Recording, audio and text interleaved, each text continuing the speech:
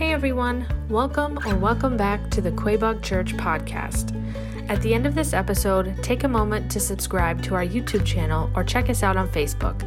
That way you'll have access to fresh content every week. But most importantly, we hope the following message inspires you to take your next step in your faith journey, because our mission here at Quabog is to help you worship, connect, and serve. Enjoy! Hey everybody, Pastor Kyle here.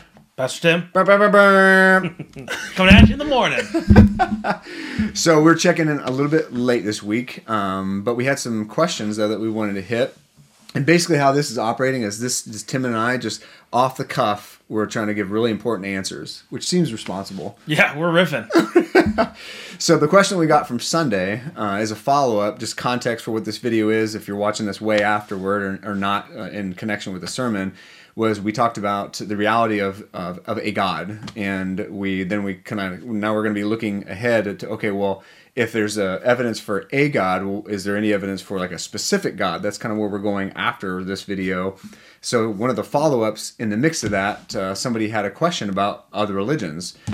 Specifically, well, what about Jews? So if Jews are God's people, then are they excluded from salvation? Or say if somebody is like genuine in their pursuit of another religion, can't that be good? Because the question, of course, is can't all religions lead to God equally? And they're just kind of different forms of God revealing himself to mankind. So just kind of off the top of your head, Tim, like how does that statement or that idea strike you? The reality is we've been studying Catalyst the past couple weeks, so a month or so, major world religions. We've done Hinduism and Islam, Buddhism. This week we were in Judaism, which is ironic. Right.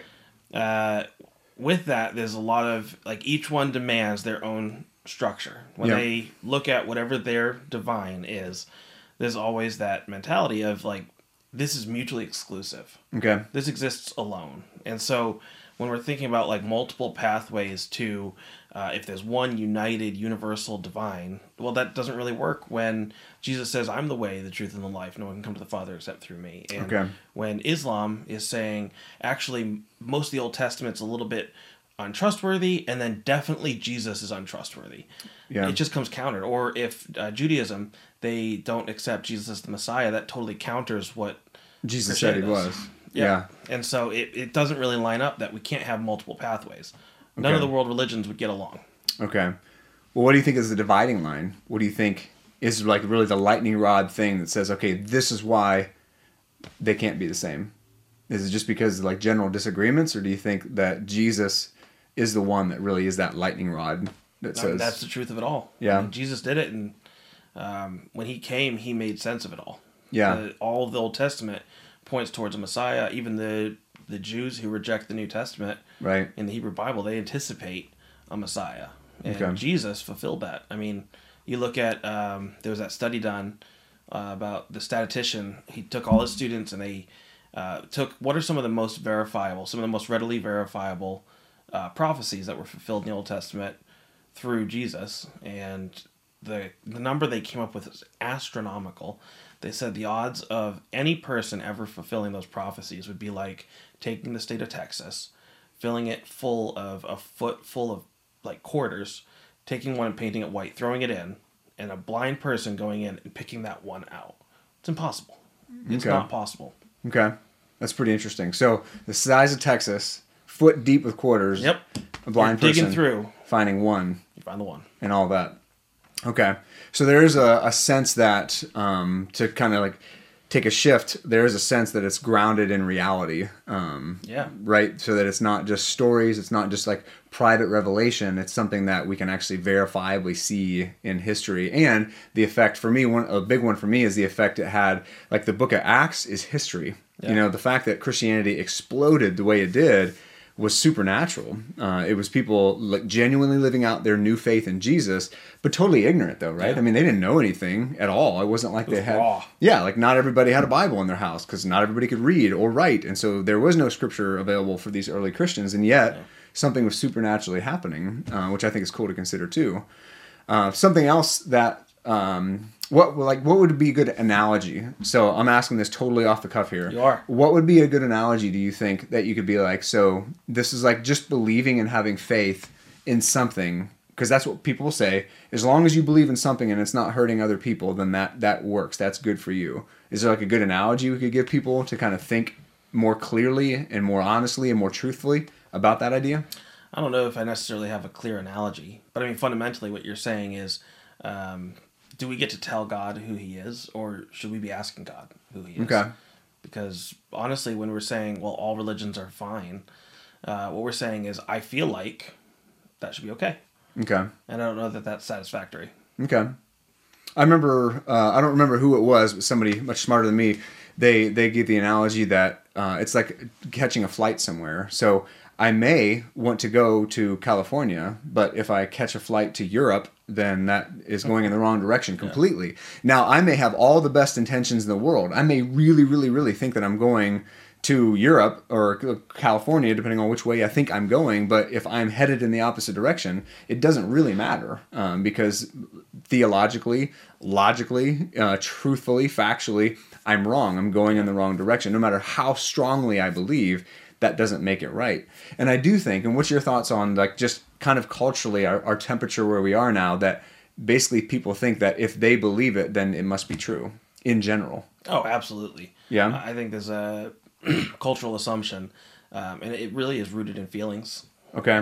Why do you think that's dangerous, something being rooted in feelings? Because God gave us feelings, subjective. Right? Yeah, it's subjective. Okay. Because I can feel something and you can feel something, and if we're feeling differently about the same thing, which one of our truths becomes true?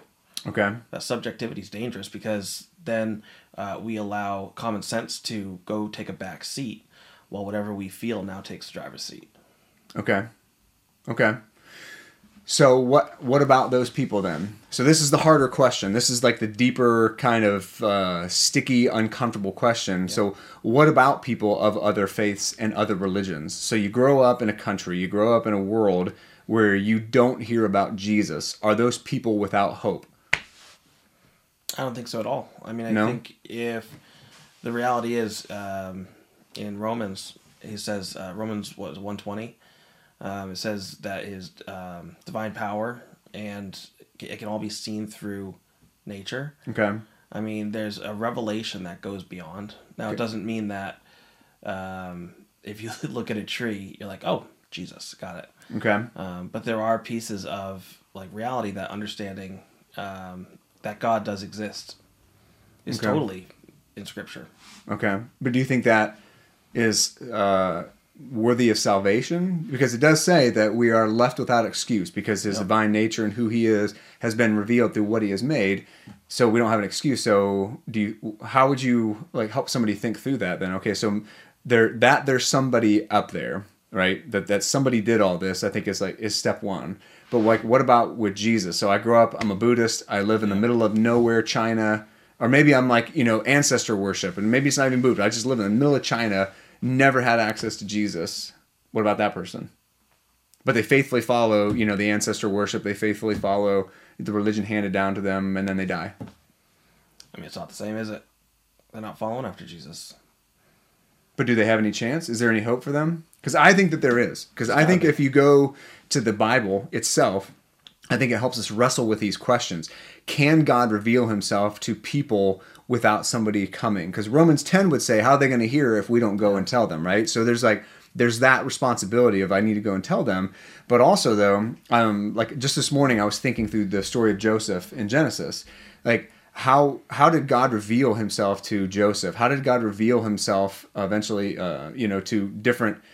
the patriarchs, right? The point of getting to Joseph, he had already made himself known to Abraham, right? Abraham didn't know him and was a total pagan, like nothing to do with Yahweh God, and yet God stepped into his story, revealed himself to Abraham. Abraham follows the call. The patriarchs, they all had these like individual callings, and I think all the way down even into the New Testament, because who's the first people to get visions from God in the New Testament, right? I mean, the parents of Jesus. Yeah. So you've got Mary and you've got Joseph, and I think that the Bible helps us answer those kinds of difficult, I can't really answer kind of questions. Like, what about the Buddhists in the middle of nowhere? Who knows?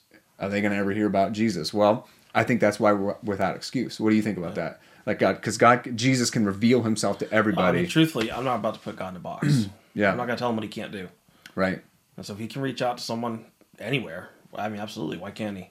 Right. Okay, so then the question is, so what if somebody faithfully follows another religion, has the opportunity maybe to accept that mercy from Christ because there's maybe some kind of supernatural intervention there? What if they still choose no? What then? I mean, I think you've already said it. We're all without excuse. Yeah. If you had the opportunity and you chose not to, weren't you given the chance? Yeah. And that's, I think, legit a hard pill to swallow. It is. Like, the exclusivity of Jesus is one of the harder things to really be able to stomach. And then I think in modern sensibility, we're just like, well, that's not fair. That's narrow-minded. But to that argument, which I think is valid, how would you kind of discuss or debate or argue against that? Well, that's not fair. That's too narrow-minded. Like, is there any like good justification for Jesus being the only way, or a good way to explain that? Well, I mean, fundamentally, we can even contextualize it into our lives now. Like, in America, we have all this access to Christ, and yet no one is choosing it. Like, everyone, culturally wide, will reject the truths of Christ. Okay. And so, by the same very measure, we're without excuse. When we're thinking, what would be a good justification? I mean, like, Jesus came and died on the cross. He paid the price for sin. There was something very specific. There wasn't a hope that all people would be religious. There was sin entered the world and ruined the world. It needed to be saved, and Jesus saved it. Okay. And so for exclusivity's sake, when we look towards Buddhism or we look towards Hinduism, those aren't remedying the actual issues that are on with the world with sin. Okay. They're a different approach, tackling a different problem that isn't rooted in the same reality that we're living in. Okay. More works-based? Yeah. Right. And anything like that is going to come shy. Because every step of the path, it was grace. It was always grace. Yeah. You look at, because one of the original questions was about Judaism. I mean, there was a quote by a rabbi who says it's by works and deeds and not by faith that we're saved. Yep. Which to me blows my mind when you look at Abraham or you look at any of the patriarchs. You look at Noah, and it was always grace. Yeah. When the flood came to Noah, he said the entire world was wicked. Right. And yet, through one man, God shows grace. Yep. And that's extremely different. Yeah. There's no other religion like it, and it's not personal for others. Yeah, and like you said, to pick up on something you said earlier, I think that there is a very real sense that when you look at reality, like what matches best with reality in the world that we live in, right? And that's what I love about the biblical story, because it is so honest, it is so raw, it's so awkward at times, but you see the problem of sin and the answer of Buddhism, or, the problems that you see in the world. The answer's in yourself. Right, or the very idea that like there is no, I need to just stop desiring. Yeah. That's not reality. That's not going to really, there's no way to stop doing that. And so there has to be something that there is no suffering, or that there is no happiness. These ideas in Buddhism, like, well, that's not grounded in reality and what we experience. And it doesn't remedy the world. And it doesn't. At your very best, you've saved yourself. Right. And so making myself God is not going to be the best answer. It's not going to be what I need. And I think that a lot of things that we turn to, whether it's other religions or whether it's just trying to be a good person, because in a way that can almost be a religion. Yeah. Like, I just want to be a good person and then everything will work out. And it's like, okay, but who defines what good is? Yeah. Like, then you start getting into more tricky questions like that. So the idea of getting to heaven, about like what happens after this life, is still a very scary question for a lot of people, because they feel very unsure about that. And it's, again, well, if I just follow something that works for me, or if I'm just a good person. But I think I had said last Sunday, like, Christianity can't work for us. It can't work for you just because it works for us. It has to work because it's right. Yeah. Right. It's like taking a medication. Like, I can't just take something because, well, I guess it'll I'll work take this for me. pill. Yeah, I'll just take this because, I hope it works for me. Like, either it works for you or it doesn't. Right. And so it's like, that kind of issue, I think, is really where I see the exclusivity of Jesus as being like you said, the one answer to the one problem, to the root problem, and then everything pointing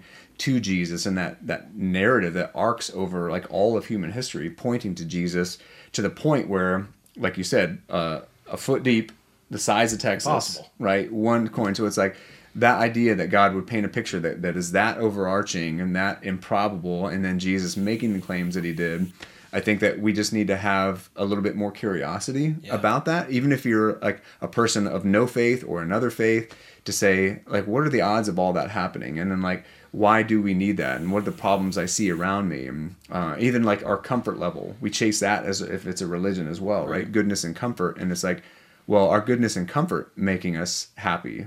I would argue in America, we're very comfortable. We got it pretty good and we're pretty miserable. So why is that? And so again, like going back to the teachings of Jesus, going back to that deeper need, like, well, what do we need? Well, there's a salvation issue. There's a brokenness there that we see Genesis 3, right? Yeah. Immediately. So how about somebody that might have a worry about, like, well, because I've had this question too, and it's kind of similar to what about other religions? What about like different denominations within Christianity? What about somebody that's a Catholic or somebody that's Lutheran or somebody that's a Baptist? Like how do we know? Like there's so many different versions, quote unquote, of Christianity. Like how do we know? I think you got to take the real perspective. When you look at other denominations, you would sure hope that at the end of the day, every single person is doing their best to honor God with their denomination. Okay. What they're doing, they believe is what's best. Yeah. Now, you would hope. You would hope. It's not always true, but with Jesus, it's honestly very simple. Like he wants to have a relationship with us. He entered into this world with the purpose of having a relationship with us.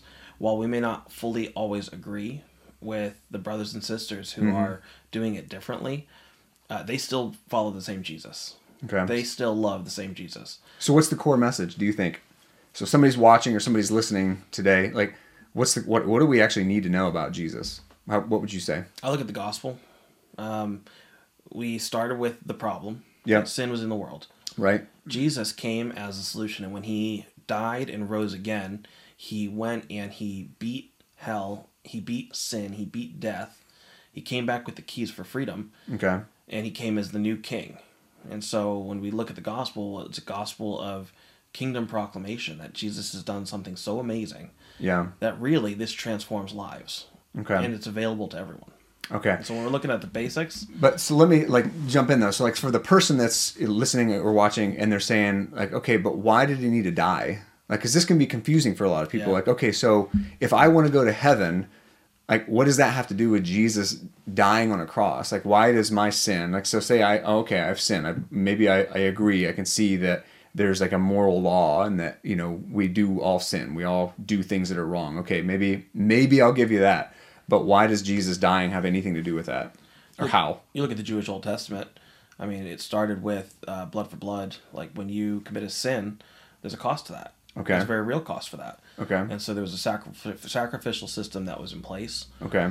Now, with Jesus, that sacrificial system has been fulfilled. Like, we don't have to continue sacrificing because he was the one for all. There was a very true problem that needed a very true solution. Okay. But that massive size of sin could only be remedied by something so divine and godlike. Okay. Could have been the only solution. So sin is costly. Yeah, big cost. Right?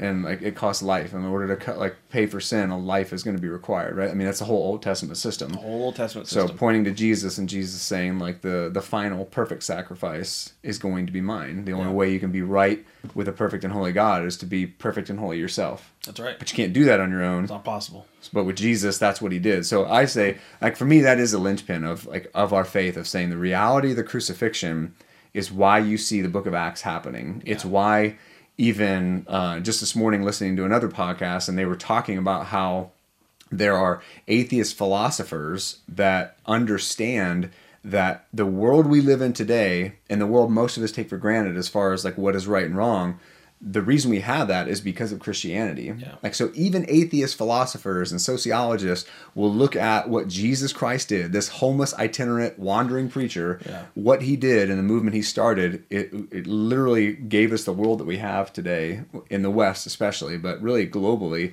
the human rights, right? The value of people, like all that stuff, because without a God, there are no human rights. Right? I mean, we're all no different than the plants and animals outside, but what Jesus Christ gave us was unique, and I think that's the miracle of the book of Acts. So if you're watching this today and you're wondering like what's the deal's all about, Book of John, great place to start, but then also the book of Acts. So here's Jesus proclaiming this message of the kingdom coming and salvation and him being God and everything, like God among us. And then the book of Acts, why would the book of Acts happen? Because again, it's not just in the Bible, it's a historical fact that the book of Acts went down and Christianity exploded. How did that happen? There's something there I think that's worth considering. I mean, the rate of growth is impossible. Like the fact that they grew to the size they did in 100 years. Right. Hasn't happened since. Right. Won't happen again. Right. Became a threat to the entire Roman Empire. Yeah. There's something to be said there. So there's a difficult truth. To get back to our question, there is a very, very difficult truth of, why are all these religions out there? Like, why can't they all lead to God? But I think that, like Ecclesiastes 3 says, that God put eternity in our hearts. So I think there is something in us that yearns for something else, that yearns for more, that realizes that this world is not it.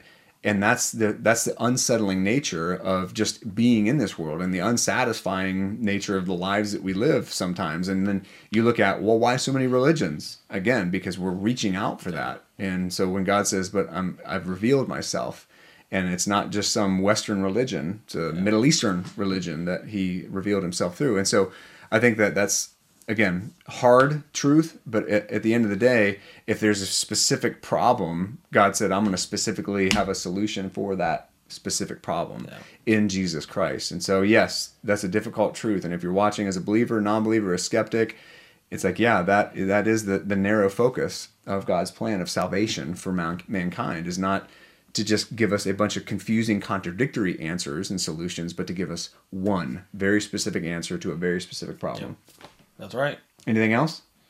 I think we got this. Man. It was such an easy question. It was very easy. We were able to approach it simply. We should talk about the Nephilim next time. Oh, man. You'll have to on that one. Yeah, Tim's going to preach on that. So you're going to want to hear that. Give it a few weeks. It's going to be life-changing. All right, well, everybody, thank you for checking in today, whether you're watching or whether you're listening. As we always say, if you like this today, if it was helpful for you, we ask you just to like it, share it, do whatever, because we do want to help people in very practical ways understand who Jesus is. We want to wrestle with difficult questions that people are clearly asking. We most of the time on these, we're just answering questions that people have and trying to do it in simple ways. So again, it helps us out if you like it, share it, give us feedback, comment, let us know what you think. But that's it for today, and we'll see you next time. Once again, thanks for listening. If you enjoyed today's message, we'd love for you to subscribe to the podcast so you get notified of new content every week. Remember, we want to help you worship, connect, and serve. So if you live in the central Massachusetts area, we would love for you to engage with us on Sundays. For more information, service times, and details about our children's and youth ministries, visit us at quabogchurch.org. Have a blessed week.